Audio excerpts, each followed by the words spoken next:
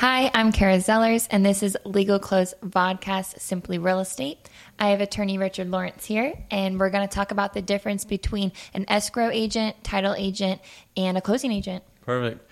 Yeah, so there really are three agents in a transaction. Now, at one point, one of those can be all three, essentially. That's the closing agent. But I'll start with a title agent. A title agent is the party that is producing the title report and issuing the title policy at the closing.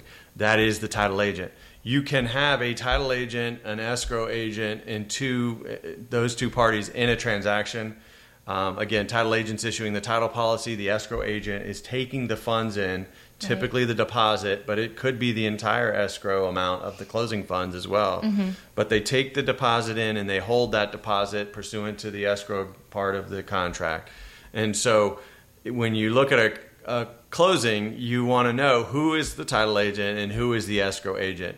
Now, in some situations, as I mentioned, if you're the closing agent, you very well may be acting as both the escrow and title agent at the same time because A, you're holding the money in your trust account. Here, for us, it's a trust account. It's basically an escrow account.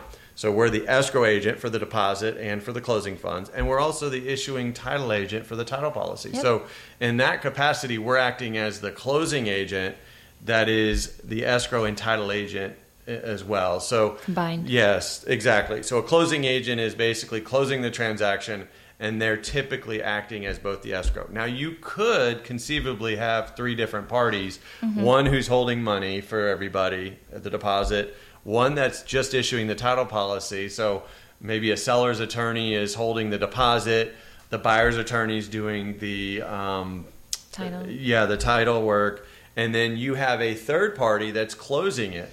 So the buyer's attorney is saying, yes, title's good. The seller's attorney is sending the money over to the closing agent. And now that closing agent gets paid a closing fee to handle just the closing.